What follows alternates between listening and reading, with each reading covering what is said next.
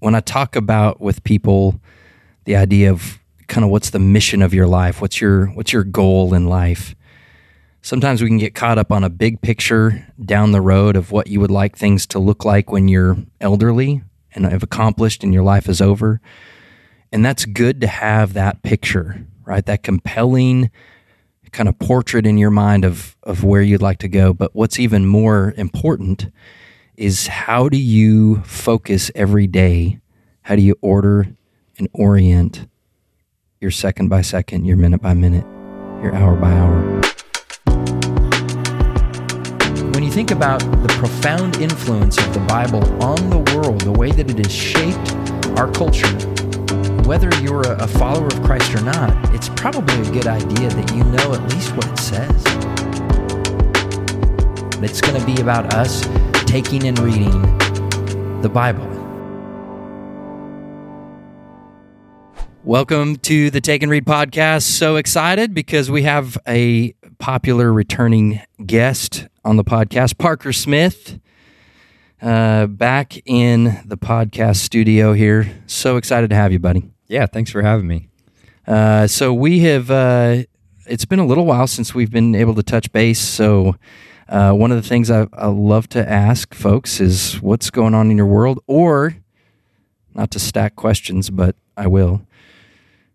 What specifically in this season has God been teaching you? Well, what is going on in my world? I am engaged. What? Found a woman. And tell me a little bit about, not the woman, but just, this season. What's it teaching you? What's engagement teaching Parker Smith? What is God using engagement, or how is he using engagement to teach you? Man, it has been such a journey of finding Christ, being completely content in singleness, and getting to that stage where I'm whole and full through Christ and not through any relationship. Was that a shift for you, like in your life? Because you're becoming a Christian is relatively new, within the last year. Yeah. So prior to Christ, how did a relationship or a girlfriend play into your life? I always tried to find gratitude and contentment wherever I was, but I just saw a post the other day that said, the world says, love yourself, grab all you can, follow your heart. Jesus says, deny yourself, pick up your cross, and follow me. And it's just such a stark contrast that you don't realize at the time, where you're like, I'm a good person and I'm like finding contentment. I'm finding gratitude. Like, not that there's bad things in that, but it's like, what are you finding your ultimate contentment, gratitude in? And so I guess just that transition from that stage to the stage of finding a woman who has Christ at the center, and chasing toward Jesus as fast as you can, and then looking to your right and left and seeing who's there, and that's sort of what happened to me. And so it's made the whole process so much easier. Whereas before, I would say it's just, when that's not the center, then you don't really have an end goal in mind. You don't have a destination, so you don't really know where you're going. You're just kind of running left and right, and there's no end goal, end destination that you're heading toward. You're just kind of basing things off of what the world is telling you that day. So you don't have any foundation. And so I heard someone say, like, whenever you go to, if you're in a really touristy area, we were just at the Eiffel Tower, and there's people along the streets yelling, "Hey, come over here, selling little Eiffel Towers and saying, "Come over here, look at this. And I heard a pastor say that that's such a good analogy for what the world is doing, where it's like, hey, look at this, come over here. No, you need this. This is what you need. And then someone to your left is like, no, you need this trinket. And when you wake up in the morning, it's like, what are my eyes on? What am I listening to? What am I looking at? Who am I surrounding myself with? And just becoming aware of that. So let me ask you this. the world, so prior to Christ, you're in that flow with the world. You're running to the next shiny thing that somebody's telling you need. You're trying to grab all you can. But now you're in a different place, and now you're not going to find your meaning or fulfillment necessarily in your fiance, which is kind of fun to say she's your fiance and not your girlfriend. That's kind of fun. But how do you balance that with, here's somebody you deeply cherish, a relationship you deeply value, but it's not what defines you? Yeah. Holding it with an open hand. Ooh. Is what you and I have talked about a lot. So, you have something that is good, and I don't want to mess this up, but someone said the other day that we take good things, and when they become ultimate, they turn into bad things. So they become idols, basically. Yeah.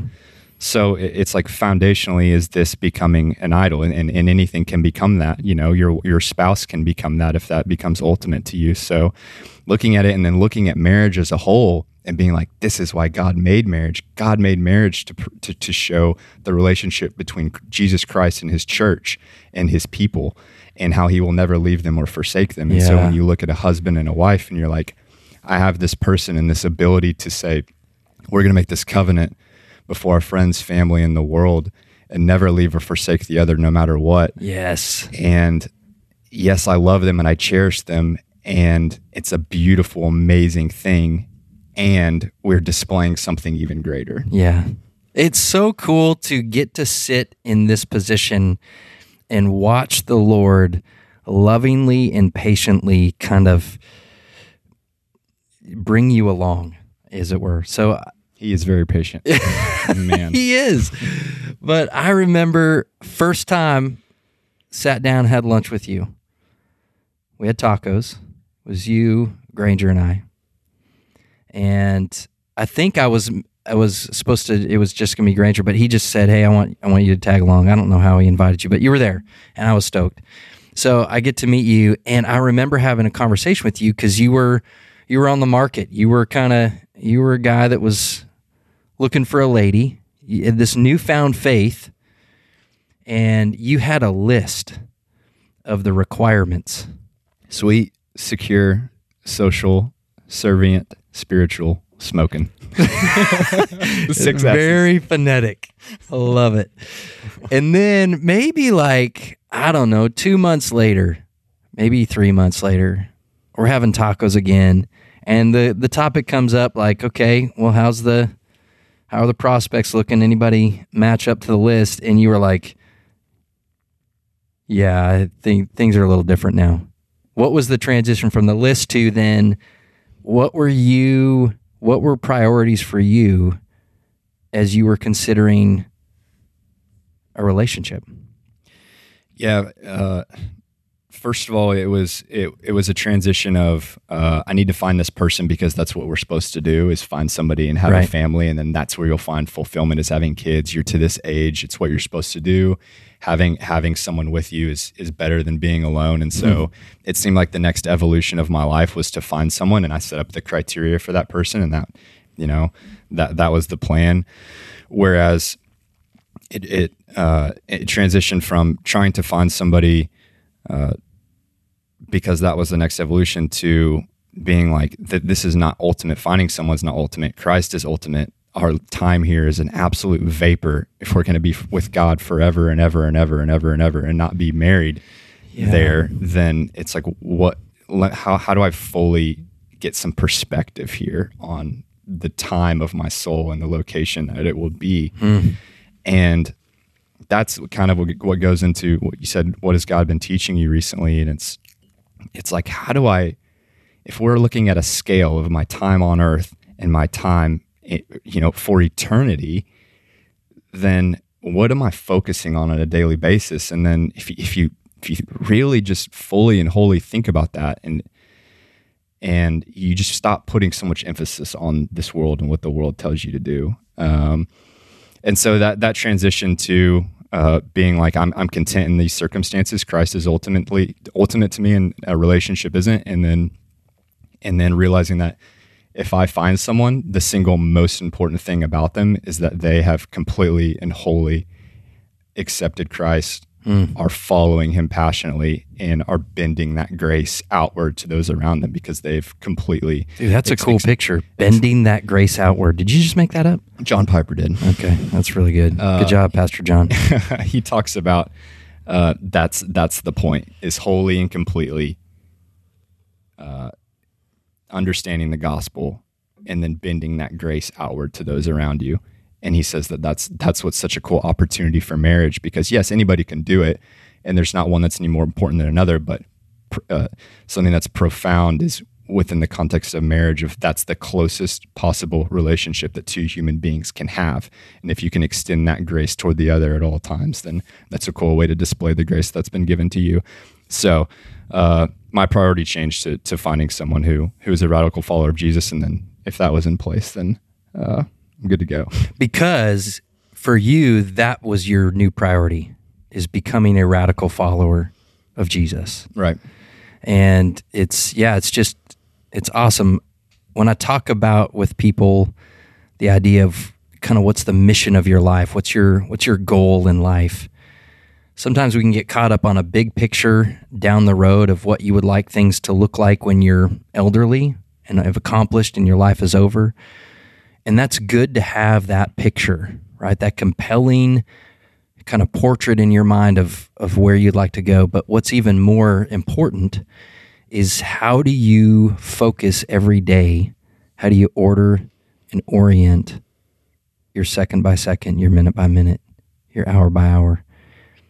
And so that's what's been so fun to watch, is that transformation for you, and how that's now seeping into every pocket of your life, whether that's the way that you're a brother, whether that's the way you're a boyfriend or fiance, the way that you are a businessman and a leader. Like, it's cool to see how that orientation of Christ is my ultimate, how that's now seeping into every pocket of your life. Yeah, in my professional life, since graduating college, I've always been a purpose-driven person, and I love journaling and writing. And so every morning I would write down, before I was a Christian too, I would write down what my purpose in life was. And my purpose in life before was to become everything that God created me to be and be present and grateful for every moment, which, like, I was always close. I was there, but it just wasn't specific to Christ and understanding what he did for me in my own depravity and that grace to the fullest extent. So that sounds good, but whereas now it's transitioned to make the infinite value of Jesus Christ more known because I've lived than if I had not. So do me a favor. Go right now, let's say you had the opportunity to talk to a young Parker Smith 2 years ago, and he's got that purpose statement kind of written out in his journal, and he's kind of identifying that. Speak to the gap between what your purpose now is and your purpose then. What was the gap? The gap was, before it's built around becoming everything I want to be. To the glory of God, and the glory of God is separate. So your desires are priority. Yeah, it's becoming everything I want to be. Yep. And because that's what God would want, was for me to be everything that I could be, financially, professionally, physically. Right. Relationships. Whereas it's when the gap is I just need to tell everybody about what Jesus did for me, because it's all that matters. And he is the foundation of it. Yeah, because we would say the scriptures indicate that we're to imitate Christ. And part of his message is that we become nothing. John the Baptist said, I must decrease, he must increase. And so it seems like the transition that for people that maybe are listening and they're going, that first purpose doesn't sound bad, but the difference is when it's all about me becoming what I want to accomplish for the glory of God, it's still this kind of, I'm the generator of what I ought to become, and I have expectations of what I want to accomplish. And so it is about me and self-promotion, and it's still pride. But that subtle transition of, no, I'm going to make much of him, regardless of how that impacts me, then all of a sudden there's a humility in that. And what I become or what I look like matters far less in that second scenario. And we're in a position to be used mightily by the Lord in that way, which is interesting. And I've had people tell me then, if none of that other stuff matters, then what's the point? What's the point of working out? What's the point of going to your job? And what's the point of even setting goals? And that's a good question. It is, because it's like, if you're just living this cynical life of to dust I came and to dust I will return, then it's like, okay, well then this is all meaningless. But it's just like, it's like this pride that comes up, then it's like, well, if it's not for me, then what's the point? Yeah. If I can't get what I want, then what's the point of it? It's entitlement, which is, it runs rampant in our culture, this entitled view. And it goes back to what you started with, this difference between holding something open-handed versus kind of gripping it tightly. It's a posture of, I've now switched to, I hold my life, my profession, my finances, sometimes even my safety, I hold it with an open hand because I trust the Lord for it, and he can do with it what he wants. Yeah, and it's not to say that they don't have any meaning or don't have any value or there can't be use to those. Quite the opposite, because he's going to have purpose and he's sovereignly in control and is giving you the desires. And all of those things, take on infinite value at that point. Way more than we could ever ascribe to them, which is very interesting to think about, man. That's intense stuff, but you're an intense guy. So I don't expect anything less. Thanks. Apparently I was yawning without knowing it. Yeah, earlier we were hanging out and I was like, man, you look tired. You okay? Well, he just got back from his whirlwind tour of Europe and where the engagement happened. Yeah. In Paris. Huge story. Maybe someday you'll get to tell that in full length. But today I've brought you here for a particular purpose that, like we've just been talking about, that we would order and orient ourselves around God's spoken word. So we're going to take and we're going to read. We're going to jump in. We're in the Gospel of Mark, and we get to start a new chapter. We're going to be in chapter 3 today. All right. Yeah. So let's open up to chapter 3. We are reading from the English Standard Version, the ESV. And a little bit about that. So I take different translations. Sometimes it's the NIV, sometimes the NASB, sometimes the NET, sometimes the ESV. If you're listening to this and you're like, I don't know half of what he just said, there are a variety of translations of the Bible. We have the English translations, there's a variety, but there's also translations in other languages because the original language that the Bible is written in, there's 3. There's Hebrew, which is the bulk of the Old Testament. And then in the New Testament, you have primarily Greek and then some Aramaic, which will show up. And so what we have and what we read from are translations, and there's different philosophies behind how something is translated. And so maybe someday down the road, we'll do a whole episode just on various translations and why I select the ones that I do. But for now, we're going to read the Bible. Let's do it. And we won't get into translation conversations just yet. So we are in chapter 3, beginning of chapter 3. We're going to look at verses 1 through 6. And to kind of catch us up to the context here, again, Mark is the earliest account we have of the life and ministry of Jesus. Mark's being used by the Holy Spirit to communicate a certain picture of Christ, that he tells us in the very first verse, that he believes that Jesus is the Son of God. He is the Christ, the Messiah. And from that point on, we're given an account that's going to basically support that statement and that idea that this is why Mark believes that to be the case. And so there's a very intentional kind of flow to this. Mark tends to be a very action-oriented gospel where things kind of move pretty quickly. You'll see the use of the word like, and immediately they went, or immediately they said. And so there's this kind of sense of immediacy and urgency to it, whereas it is the shortest account we have compared to Matthew, Luke, and John. There's content that's in Mark that's also shared by Matthew and Luke, and so there's some interesting overlap. So you can see something happen in the Gospel of Mark, and you can go and search to see if you find a similar account in Luke and Matthew with other details.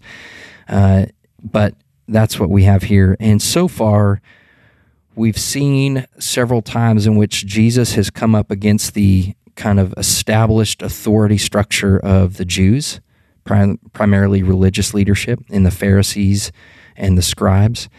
There's been times where he has confronted some of their expectations around Sabbath, fasting, and other kind of religious practices, and he's confronting them in order to disrupt what they assume they mean. And so we're going to potentially see something like that here.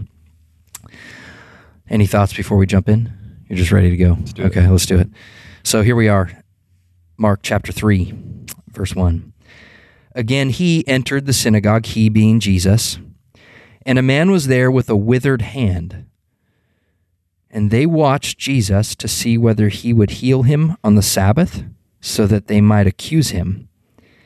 And he said to the man with the withered hand, "Come here."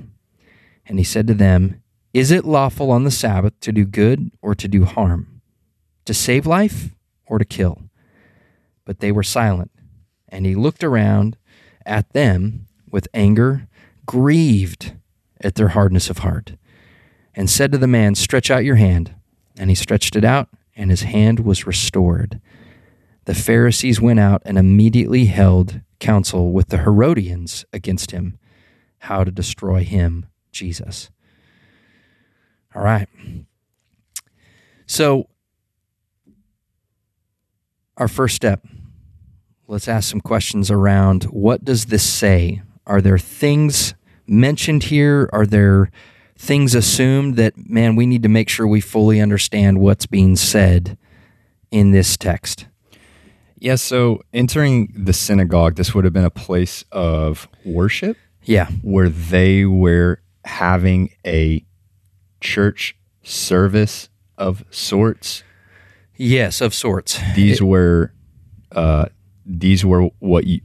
Jews. Yeah, so if he's in a synagogue, he's gone into this is, yes, a Jewish house of worship, a place that they would have gathered on a weekly basis on the Sabbath. They would have gathered to hear reading from one of the Old Testament scriptures. So a scroll would have been brought out. A rabbi, a Pharisee, a religious leader would have been invited to read a text and possibly teach on it. And that would have been the time that is spent. There would have been prayer involved. So yes, this is a Jewish religious church gathering, if you will. If it helps to think about it that way. And it's interesting because it says in Matthew's gospel, it gives this indication that as Jesus went out, he went out and he would specifically go into the area synagogues and he would be preaching and teaching about the kingdom of God, and then he would be healing and casting out demons.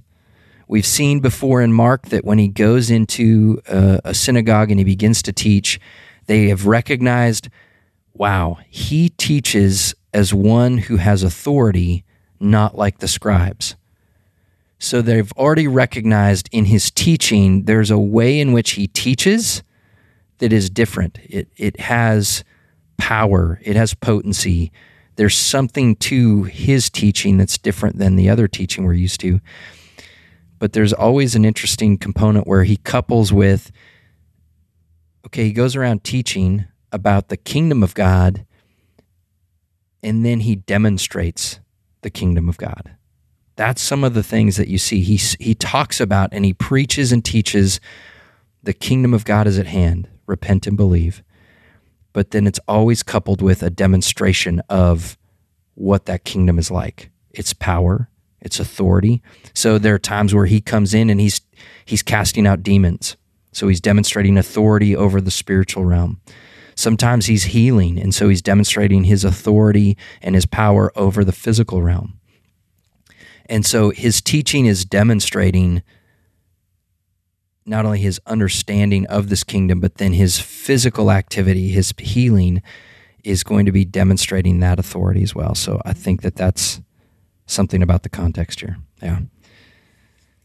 And they would have been in here studying what we have here in the Old Testament. Right. Correct? Yeah, they would have read from, whether it's Isaiah the prophet or from the Torah, so the law, so Genesis, Exodus, Leviticus.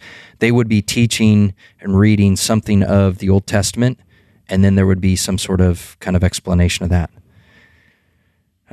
Some other components that help us understand the nature of who's gathered. They're in a synagogue, so that would have been Jewish, on the Sabbath, and it wasn't uncommon for, if a rabbi was in town that was from some other place, it's not uncommon to invite them to come and teach or to read the scriptures and then share some teaching with them. That's not an uncommon practice. And so the fact that he's there and he's coming in, but clearly there's some sort of reputation, right? He's at a point in his ministry where we've seen previously in this gospel, just in the first 2 chapters, he's gaining a lot of popularity. There's a lot of notoriety about who he is, what he's come to do, what he's capable of doing. And so here you have this scene where he kind of enters in, and they also see this man who was there with a withered hand. Now, this could be somebody who's like, oh, yeah, that's Joe. He's always here. He's always had that issue with his hand. And so they know, okay, he's here, Jesus is here, and they're kind of watching when they're like, okay, what's going to happen? In like an accusatory way, not genuinely watching, but watching specifically to see whether they would, so that they could accuse him, so they might accuse him if he did. Yeah, they're looking for him to mess up so they have something on him. They want dirt. And so that demonstrates something of their heart, right? They don't want him to be the Messiah, which is interesting. Yeah. They don't want him to be the guy. So and you're like, well, why? And he notices their hardness of heart. He's angry and he's frustrated with how hard their hearts are about the kingdom, but specifically about him. They're waiting and watching because it says, so that they might accuse him. And so he knows, he clearly can perceive what the scene is. So he's like, hey, Joe. That's not in the text, just so you know. I just made that name up. Hey, come here. And then he confronts them. He's got Joe here. Okay, Joe.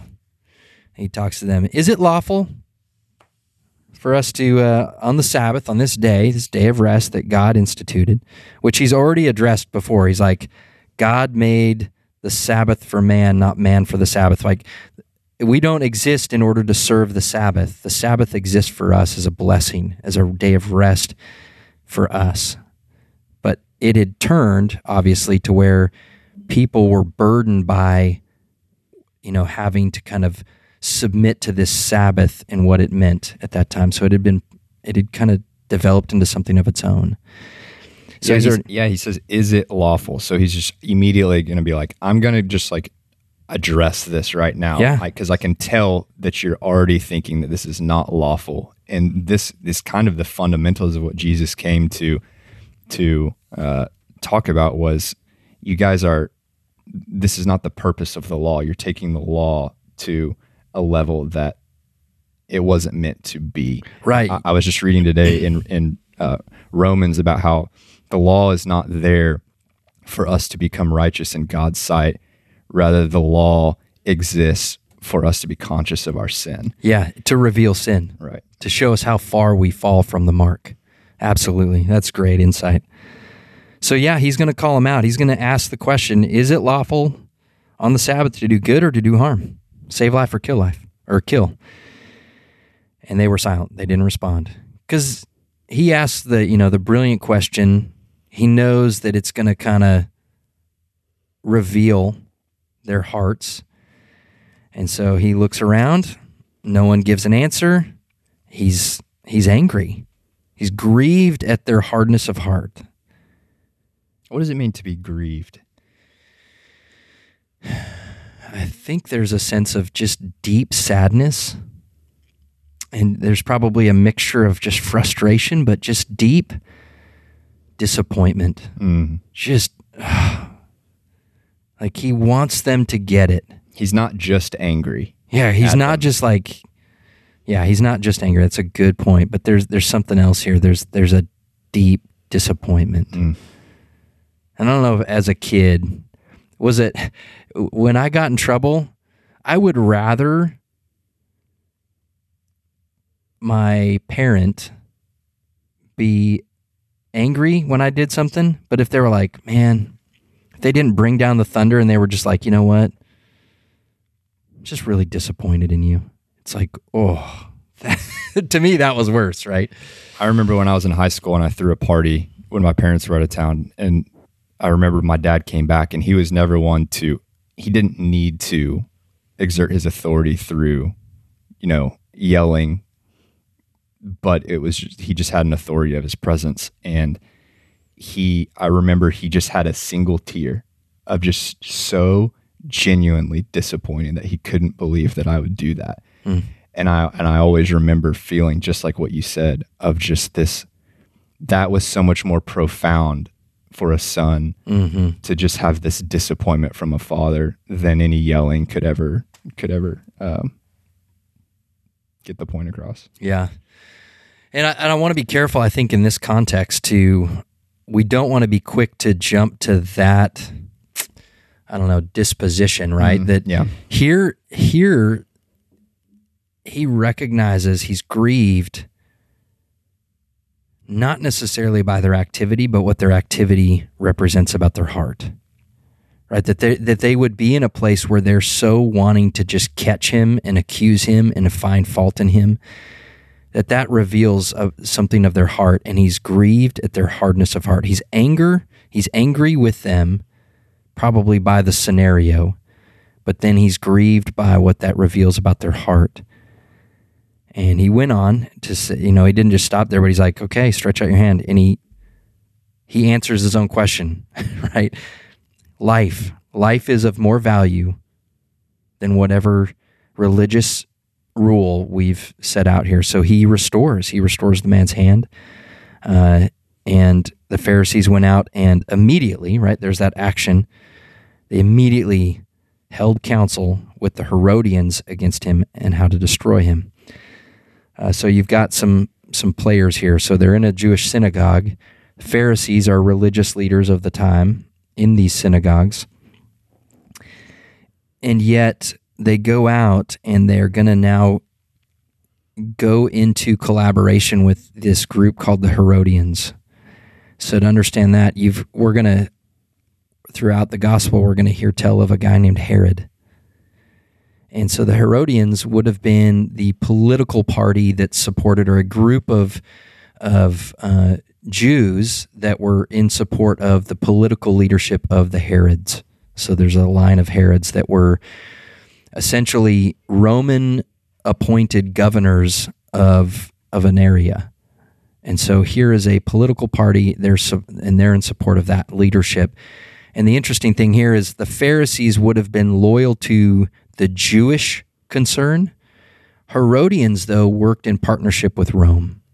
So although Jewish, they were also in cahoots with Roman authority and leadership. And so there's this sense of, it just shows the disparity, or maybe not the disparity, but the level to which the Pharisees are now going to go to get rid of this guy. They're going to now start to partner with this group, the Herodians, and because now they're really starting to get desperate. They've got to deal with this Jesus issue.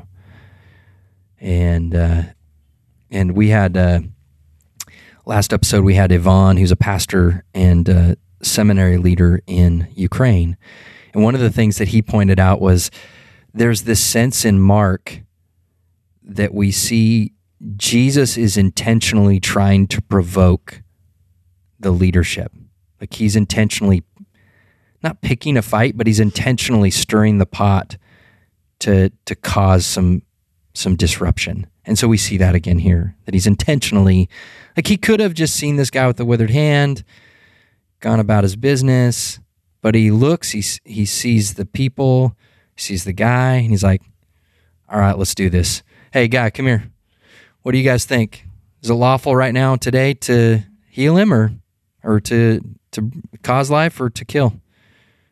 Nobody? Okay. Hey, guy, come here. Be healed. You're good to go. And they're like, that's it. We got what we needed. Like, they don't even see what's playing, like that he intentionally did all that. Maybe, I don't know. Do you think the point of this is doing this more to show his authority given to him by the Father to physically heal people and to show his status as the Messiah and the prophecy coming to save man from their sins? Or is it to prove a point of you guys are idolizing the law and you're missing the whole point? Is it a combination of those things? Yeah. Or is it to stir the pot so that for his ultimate purpose of getting arrested? Yeah, I think the safe answer is yes. Right. I think all of those are at play. When we stand back and look at kind of what's played out in the Gospel of Mark so far, you kind of start looking at chapter 2, and he's healing a guy, and then he gets into later part, and he's confronted about fasting, why his disciples don't fast, but the disciples of the Pharisees and John the Baptist, they're fasting, so why aren't you? So he's starting to be confronted about some of the kind of established norms of the religious system. And so he's beginning to intentionally, clearly confront that. So then we get the series of, okay, at the end of chapter 2 is, he's talking about the Sabbath. And then it says here, again, he entered the synagogue. So previously there was this episode where on the Sabbath, he's doing something that's contrary to what's allowed on the Sabbath. And here again, he's in a synagogue on the Sabbath. He's confronting the normative practices. And so this is a repeated thing that's not only demonstrating he's confronting their understanding of the Sabbath. So he's intentionally confronting what they believe and understand in order to give them new understanding and meaning about the Sabbath and what God's up to. I think it's also demonstrating his authority, that yes, he preaches the kingdom and then he demonstrates the kingdom and his power and authority as the king of this kingdom. But it's also necessarily, he's provoking. He's provoking those that are a religious established power. And because in order for a kingdom to come in, it has to dethrone the other kings.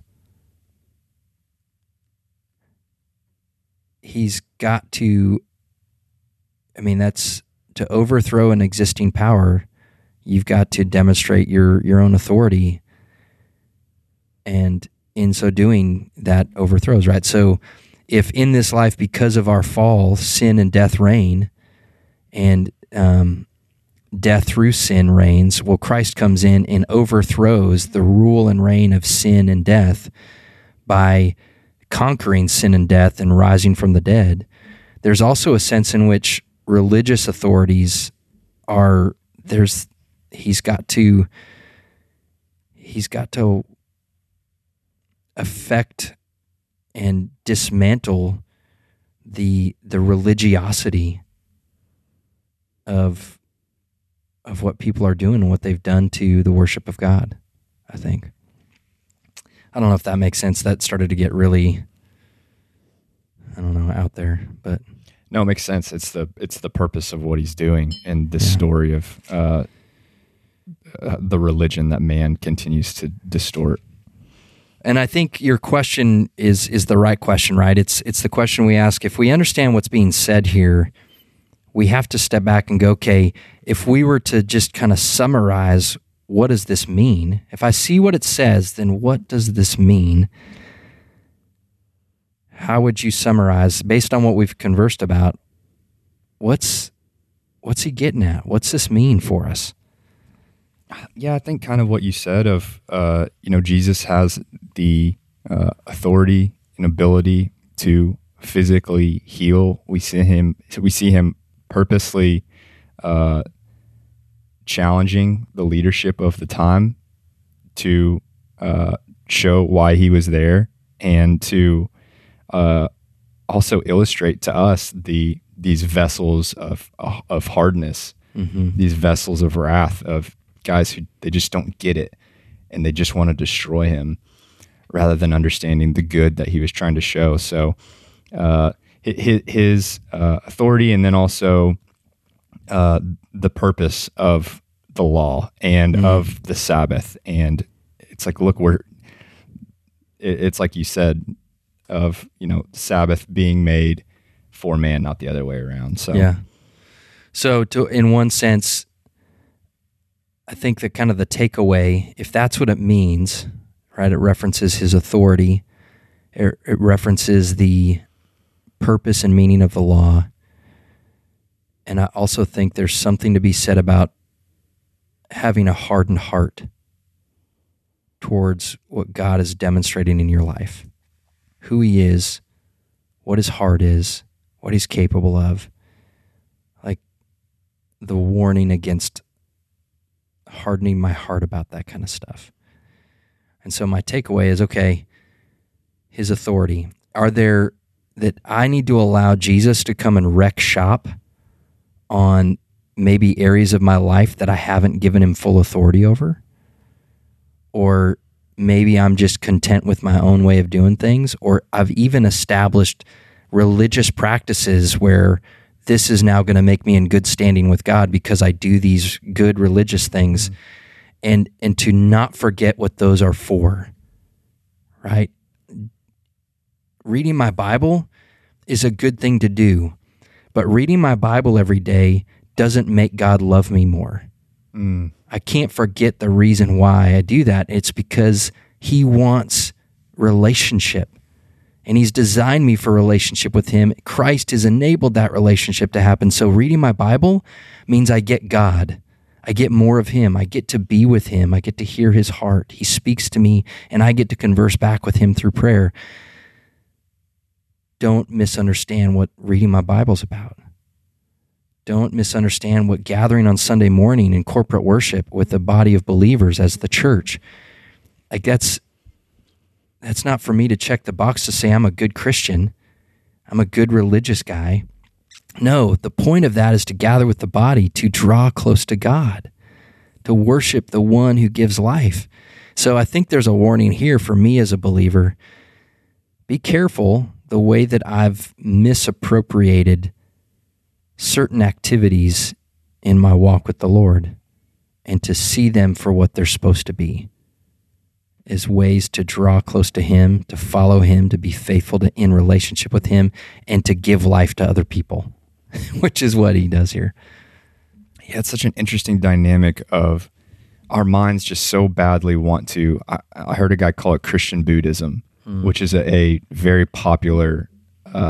It's a very popular idea of this give and take. And if we give, and it's just like human minds just want so badly to, I do this and you give me that. Right, we want a transaction that's clean. Yeah, and because we deserve it, and we do it, and we deserve this back. And it's just so anti-human to say there is nothing that you can do to earn that salvation, to earn that grace. It doesn't matter.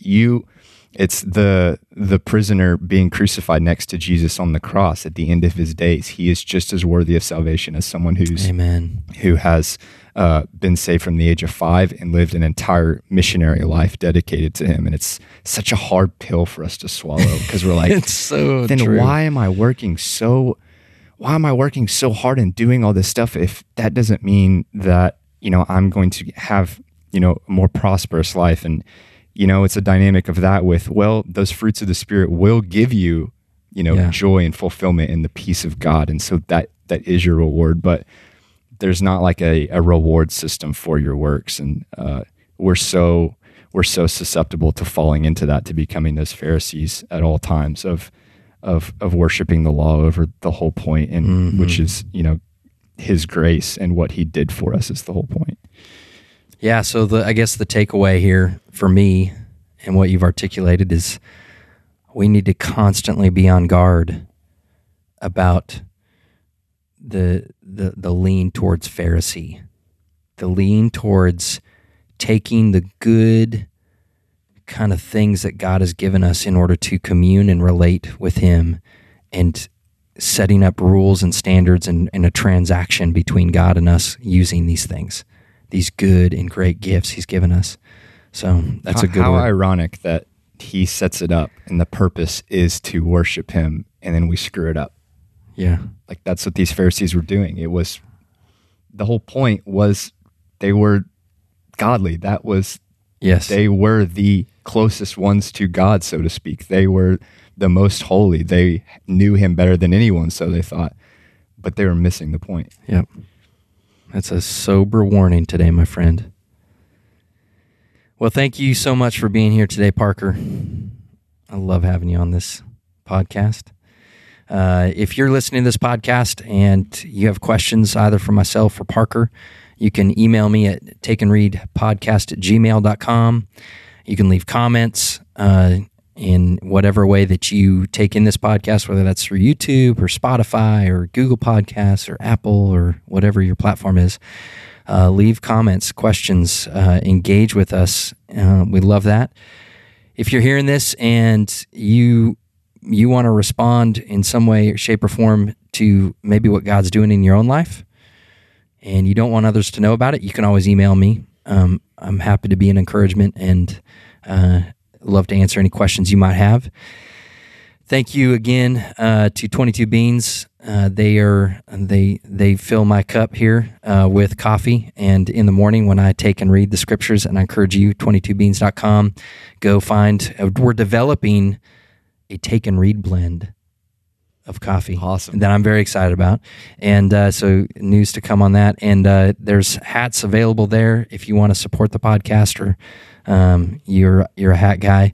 I have a good balance between Yee hats and then my take and read hat. I just saw the unreleased hats in development, and I'm excited. Yeah, we have some new hats coming of Take and Read podcast. So soon you'll see Parker sporting his new Take and Read hat around town. If you ever see Parker around town, I don't know if you're around town at all. Anyway, thank you guys for joining us today. Thanks for tuning in. And again, make sure you take time to take and read the Bible. Thank you.